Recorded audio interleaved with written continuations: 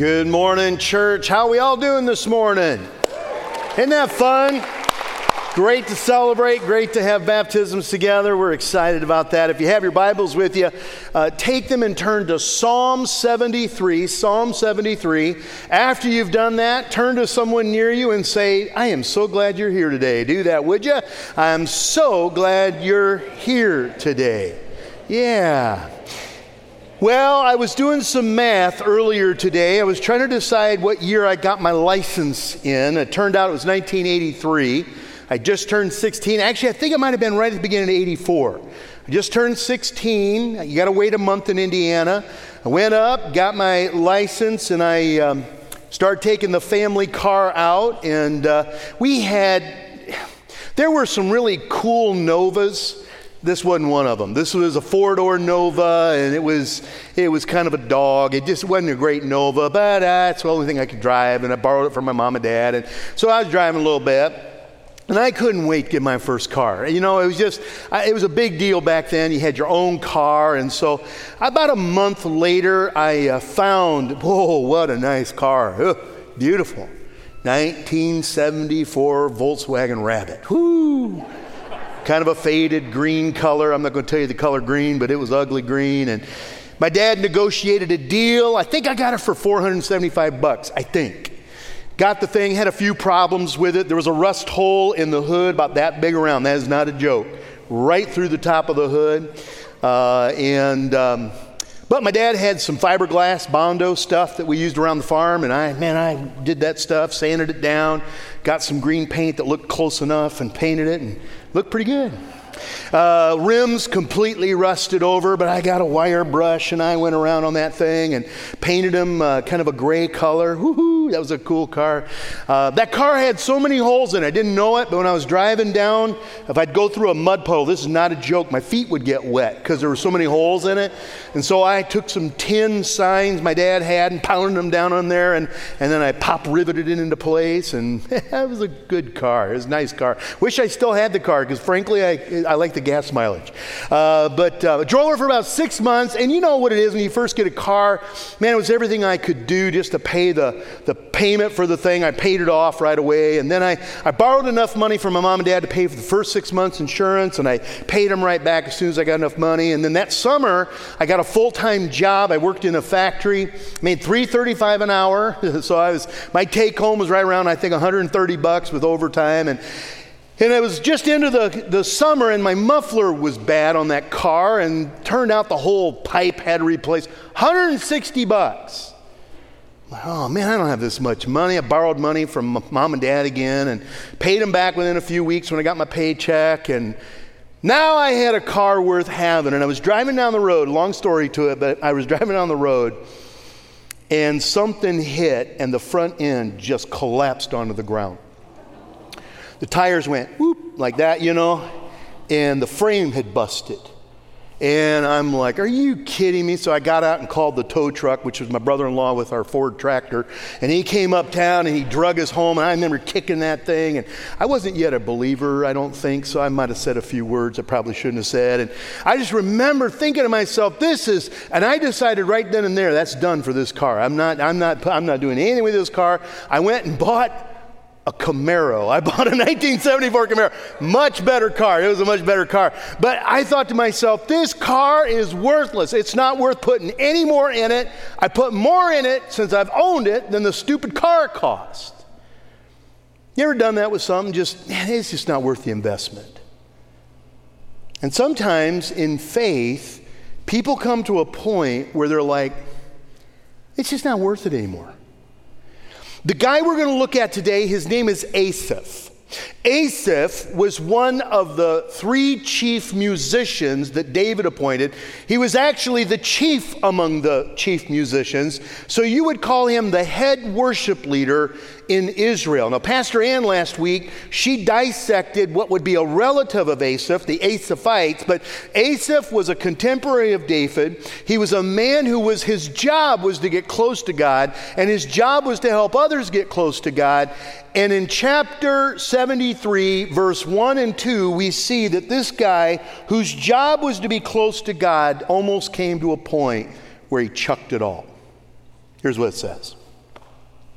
Surely God is good to Israel, to those who are pure in heart. But as for me, my feet almost slipped. I nearly lost my foothold. I almost went over a spiritual cliff, Pastor Phil paraphrased. For I envied the arrogant when I saw the prosperity of the wicked. They have no struggles. Their bodies are healthy and strong. They're free from all the burdens common to man. They're not plagued by human ills.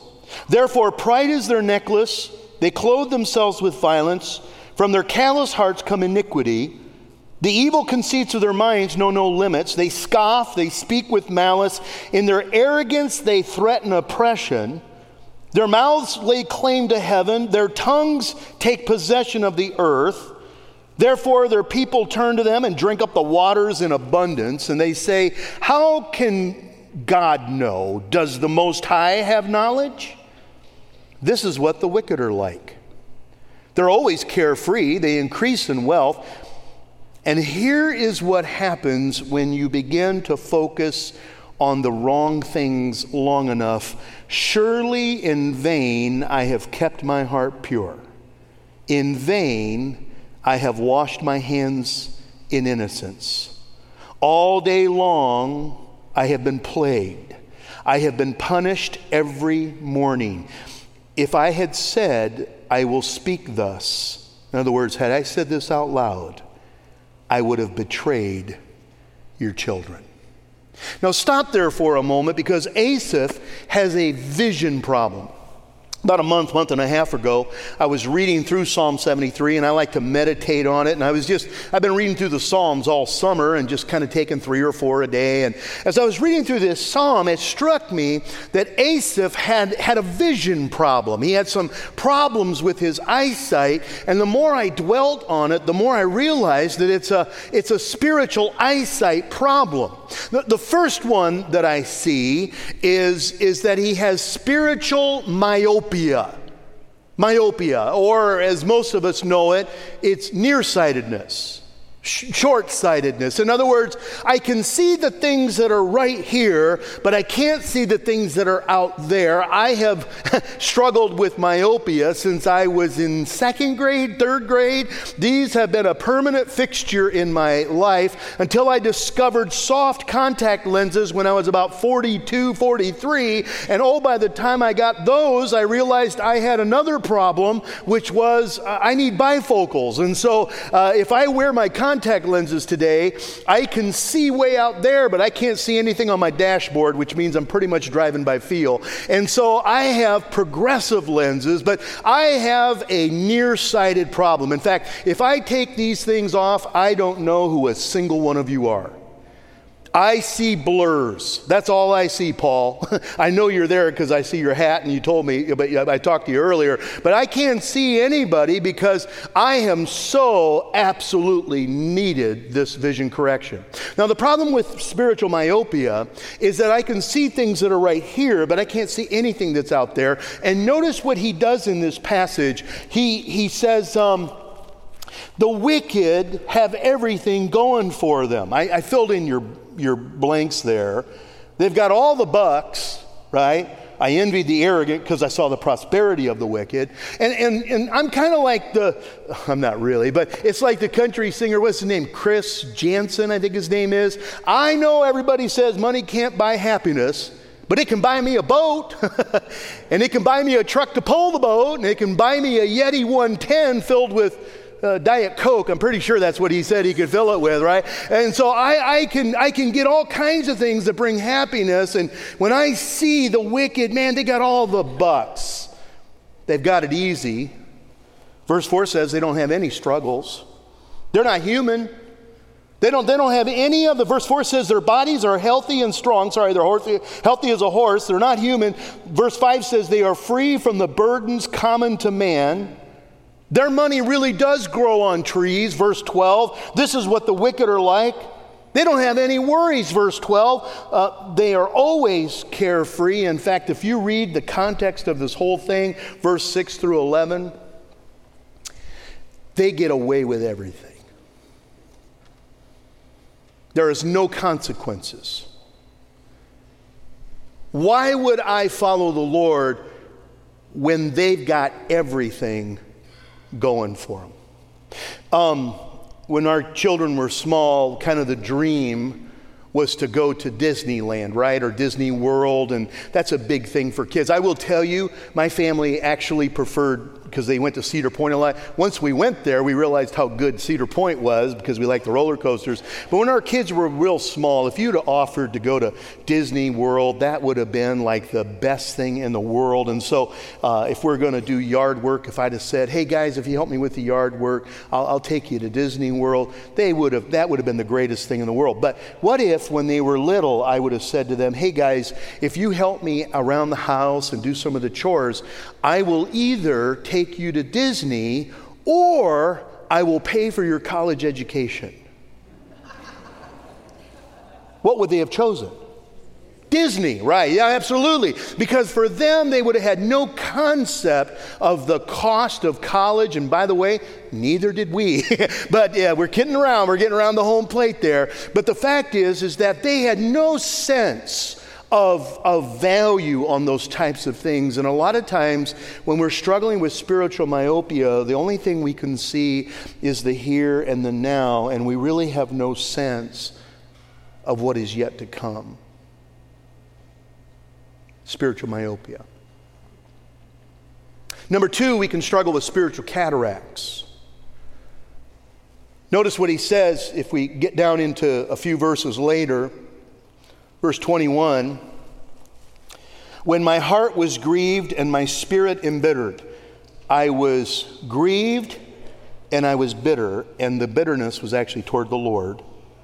I was senseless and ignorant. I was a brute beast before you.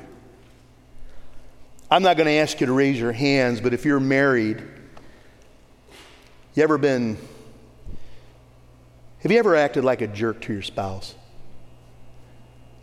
Or you've acted like a jerk to your kids because you're close to them, right? And you're close to them and you were in a bad mood, and because you were in a bad mood or because something else was going on in life, you kind of took it out on them. What's interesting is that Asaph was saying that I was grieved in my spirit when I saw this stuff, and frankly, I was bitter toward you, God, and I acted like a brute beast.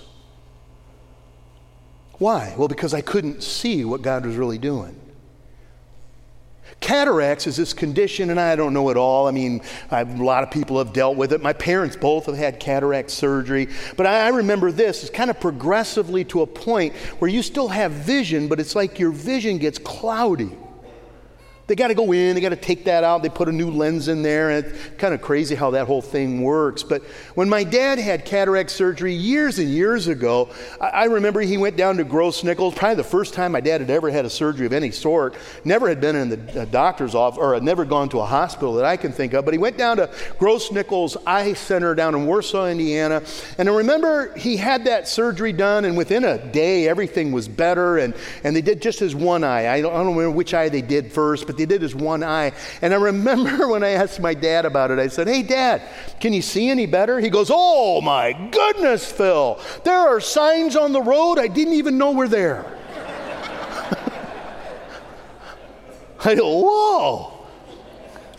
I asked him at another time, I said, hey Dad, he goes, my vision is so good I feel like I can see right through people's clothes. I said, wow, that's a scary thought, Dad. And sometimes we can only see what's there, but we see it very cloudy. In fact, it's interesting what Scripture says in the Message Bible, and I love this passage, Proverbs 29:18. Look it up. Proverbs 29:18 says, if people can't see what God is doing, they stumble all over themselves. But when they attend to what He reveals, they are most blessed. It's like I can't see what God's doing. By the way, one of the reasons that we have more and more tried to bring testimonies and celebrations into the worship service is because we want our congregation to see what God is doing. Because sometimes you get so cloudy and you get so frustrated by things that you don't see all that God is doing in people's lives. And it's important for people to see that. Let me give you the third condition. Some of you will know what I'm talking about. It's spiritual macular degeneration. Mom's struggling a little bit with this, but it's not too far. But we've had long time friends where she, ever since she was about 45, it's got progressively worse. And macular degeneration is essentially this: you can't see what's right in front of you. You can see peripherally, you can see the things out here, but you can't see. Slowly, what's in front of you disappears. And all of these are problems because what's interesting is what we focus in on, what we see, tends to develop our attitude. It tends to be what we dwell on. So look what happens. He starts to formulate some really dangerous ideas. He says in verse 13, "Surely in vain I have kept my heart pure. In vain I have washed my hands in innocence. All day long I've been plagued and I've been punished every morning." And I don't know, maybe you're there today. Maybe you feel this way. You ever do this where you look around and you see, and it doesn't even have to be, it could be other churches, it could be other pastors. I do that. I'm like, man, it just seems like everything they touch is working. Or you watch media and you're like, man, it's like they don't even have to try and they've got all of it going for them. Do any of you watch or hear anything about the Johnny Depp, I think it's Amber Heard, that whole trial? Be honest, raise your hand if you know what I'm talking about. It's okay. I didn't watch any of it, but I will tell you what, by the number of hands that are here that went up, people aren't telling me the full story, because I'm telling you, I heard it a lot. People were talking about it everywhere, this whole Johnny Depp, Amber Heard thing. And I actually caught it when they were going to reveal the answer to the case. I was driving back from Texas with a buddy of mine. We had like 5 hours on the road. It was so entertaining. I heard the whole story, and you know what I discovered? They're nuts.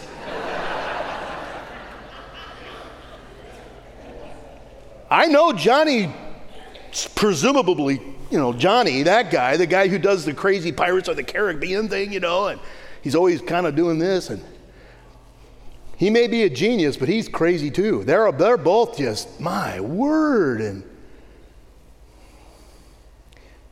But Asaph said, you know what, I began to focus on all this stuff, and it was leading me to a point where I thought my faith just isn't worth it. Until.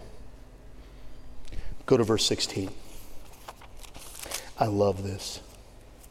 When I tried to understand all of this, it was oppressive to me until I entered the sanctuary of God. What's the sanctuary?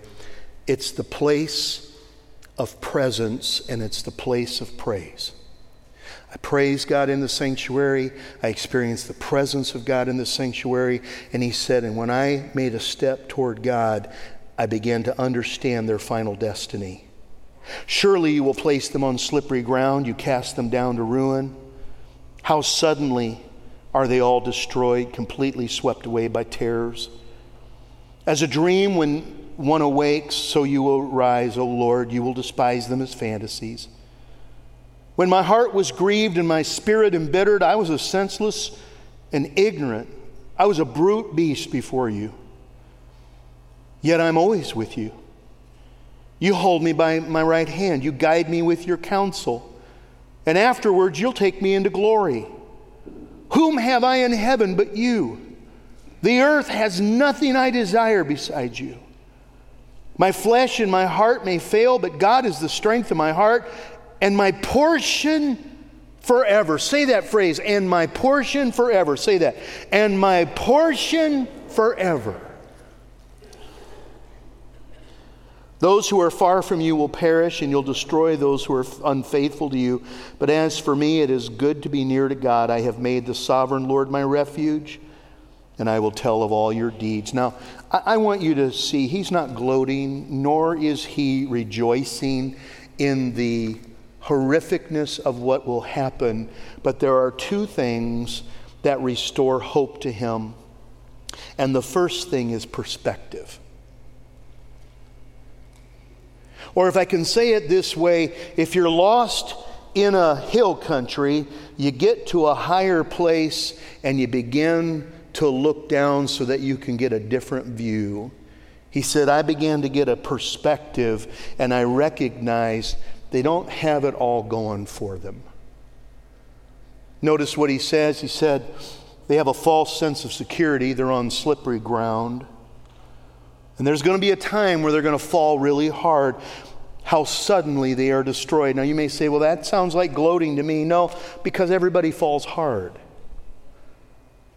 Do you know what? Your strength is enough to carry you through life until it's not. You've got all the answers until you don't. And I'll tell you right now, everybody will come to the place where their strength will not carry them. What you know will not be enough. Your experience will not be enough. And he began to understand. He says, I realize something. They have a very perilous security. They're on slippery ground, but they also are going to fall hard. And then there was something that's very sad. He says, eternity will not be very kind to them.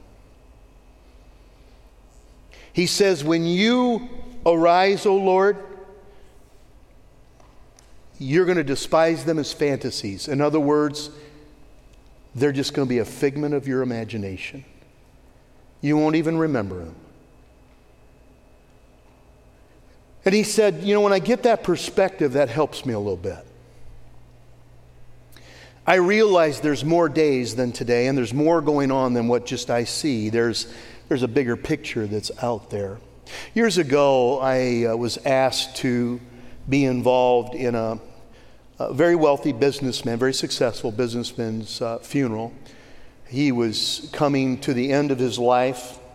I probably met him 3 or 4 months before he passed away, and he had a terminal illness and began to meet with him. He really had nothing to do with the Lord, had no interest in the Lord, really had very little interest in church in general. But when I met him, he was very receptive, and we began to talk about spiritual things. And I probably visited him 3 or 4 times before he passed away, and we began to talk about funeral arrangements, and he asked me if I'd do his funeral, and I said, you know what, I'll gladly take care of that, but let's talk about where you are right now with the Lord, and began to talk to him about the Lord. And it's really interesting. I had a chance to share with him, pray with him, begin to talk about eternal things. I will say he struggled with this concept of forgiveness because he'd lived his whole life just disregarding the Lord, and now somehow in these final days of his life, could he really be forgiven? And remember at his funeral, I said, as I was talking, I was reading from Scripture, I said, listen, I'm going to be very honest. We all know he had very little use for churches, and he had even less use for preachers. But let me tell you, when he came down to the end of his life, he started caring about those things a lot. Eternity has a way of pulling things into view, and our vision, which can be scattered everywhere, begins to come into clarity when we realize those types of things. In many ways, he was given a gift because he got to see, he knew the end was coming. He had time to work on some things. Perspective. The other thing that held Asaph really strong were just promises. He had so many of them. Now, I know I filled in the blanks for you, but I just want you to see this. And I knew we would need to move fairly quickly, but look what he says. When my heart was grieved and my spirit was bitter, I was senseless and ignorant. Frankly, I was a brute to you. Yet I am always with you.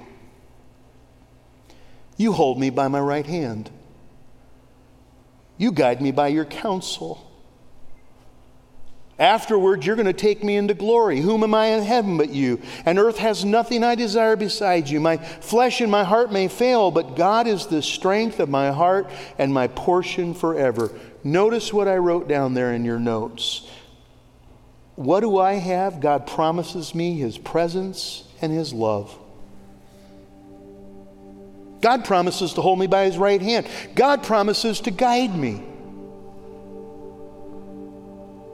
He promises to deliver me. Afterwards, you're going to take me into glory. God promises His constant support. Who have I in heaven but you? And by the way, in earth, it has nothing I have that I desire besides you. My flesh and my heart may fail, but God is the strength of my heart and my portion forever. I love that phrase, my portion forever. I asked myself this week, I was studying this and putting it all together over the last 2 weeks. My portion, what does that mean? My portion equals whatever is missing. Whatever seems to be missing from my life, He fills. I'm grieving. He can bring joy. I've lost someone very precious to me. Scripture says, to the one who has lost a father, he will be like a father or a parent. To one who has lost a spouse, he will be as a spouse. That's the Psalms. Man, I don't know where my next meal's coming from. He's my provision.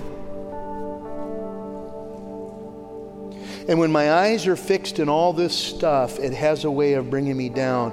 But when I come into the Lord's presence and I focus on His promises and I get a little bit of perspective, it has a way of giving clarity. It really is worth it. Samuel Morrison was a missionary. I have read this story a number of times from different individuals, but Anne Graham Lotz was the last one that I saw. Samuel Morrison, back in the early 1900s, was a missionary in Africa. 25 years that he served there. And it just so happened on his final journey back into New York, and then he was going to be going off to where he'd be retiring. He was on the same ship as Teddy Roosevelt, president. And Teddy had been on an African safari, I think it was 3-4 weeks that he had been hunting. It took longer for the journey by ship. And it just so happened they were on the same ship, and as they were pulling into New York Harbor, there was a celebration at the entryway there, and people were cheering for the president, and they had a big banner there, "Welcome, Mr. President," and they had a band playing, you know. It was just kind of a cool thing. And Samuel testifies that in his heart,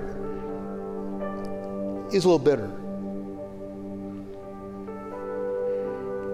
He said, "Lord," under his breath, he said, "I spent 25 years in Africa serving you. This guy's been shooting animals for 3 weeks. No parade, no band. Nobody even knows I'm coming in." And he said it was as clear could be as a whisper of the Holy Spirit. And he said it was very gentle. Simply whispered into his ear, "Samuel, you're not home yet."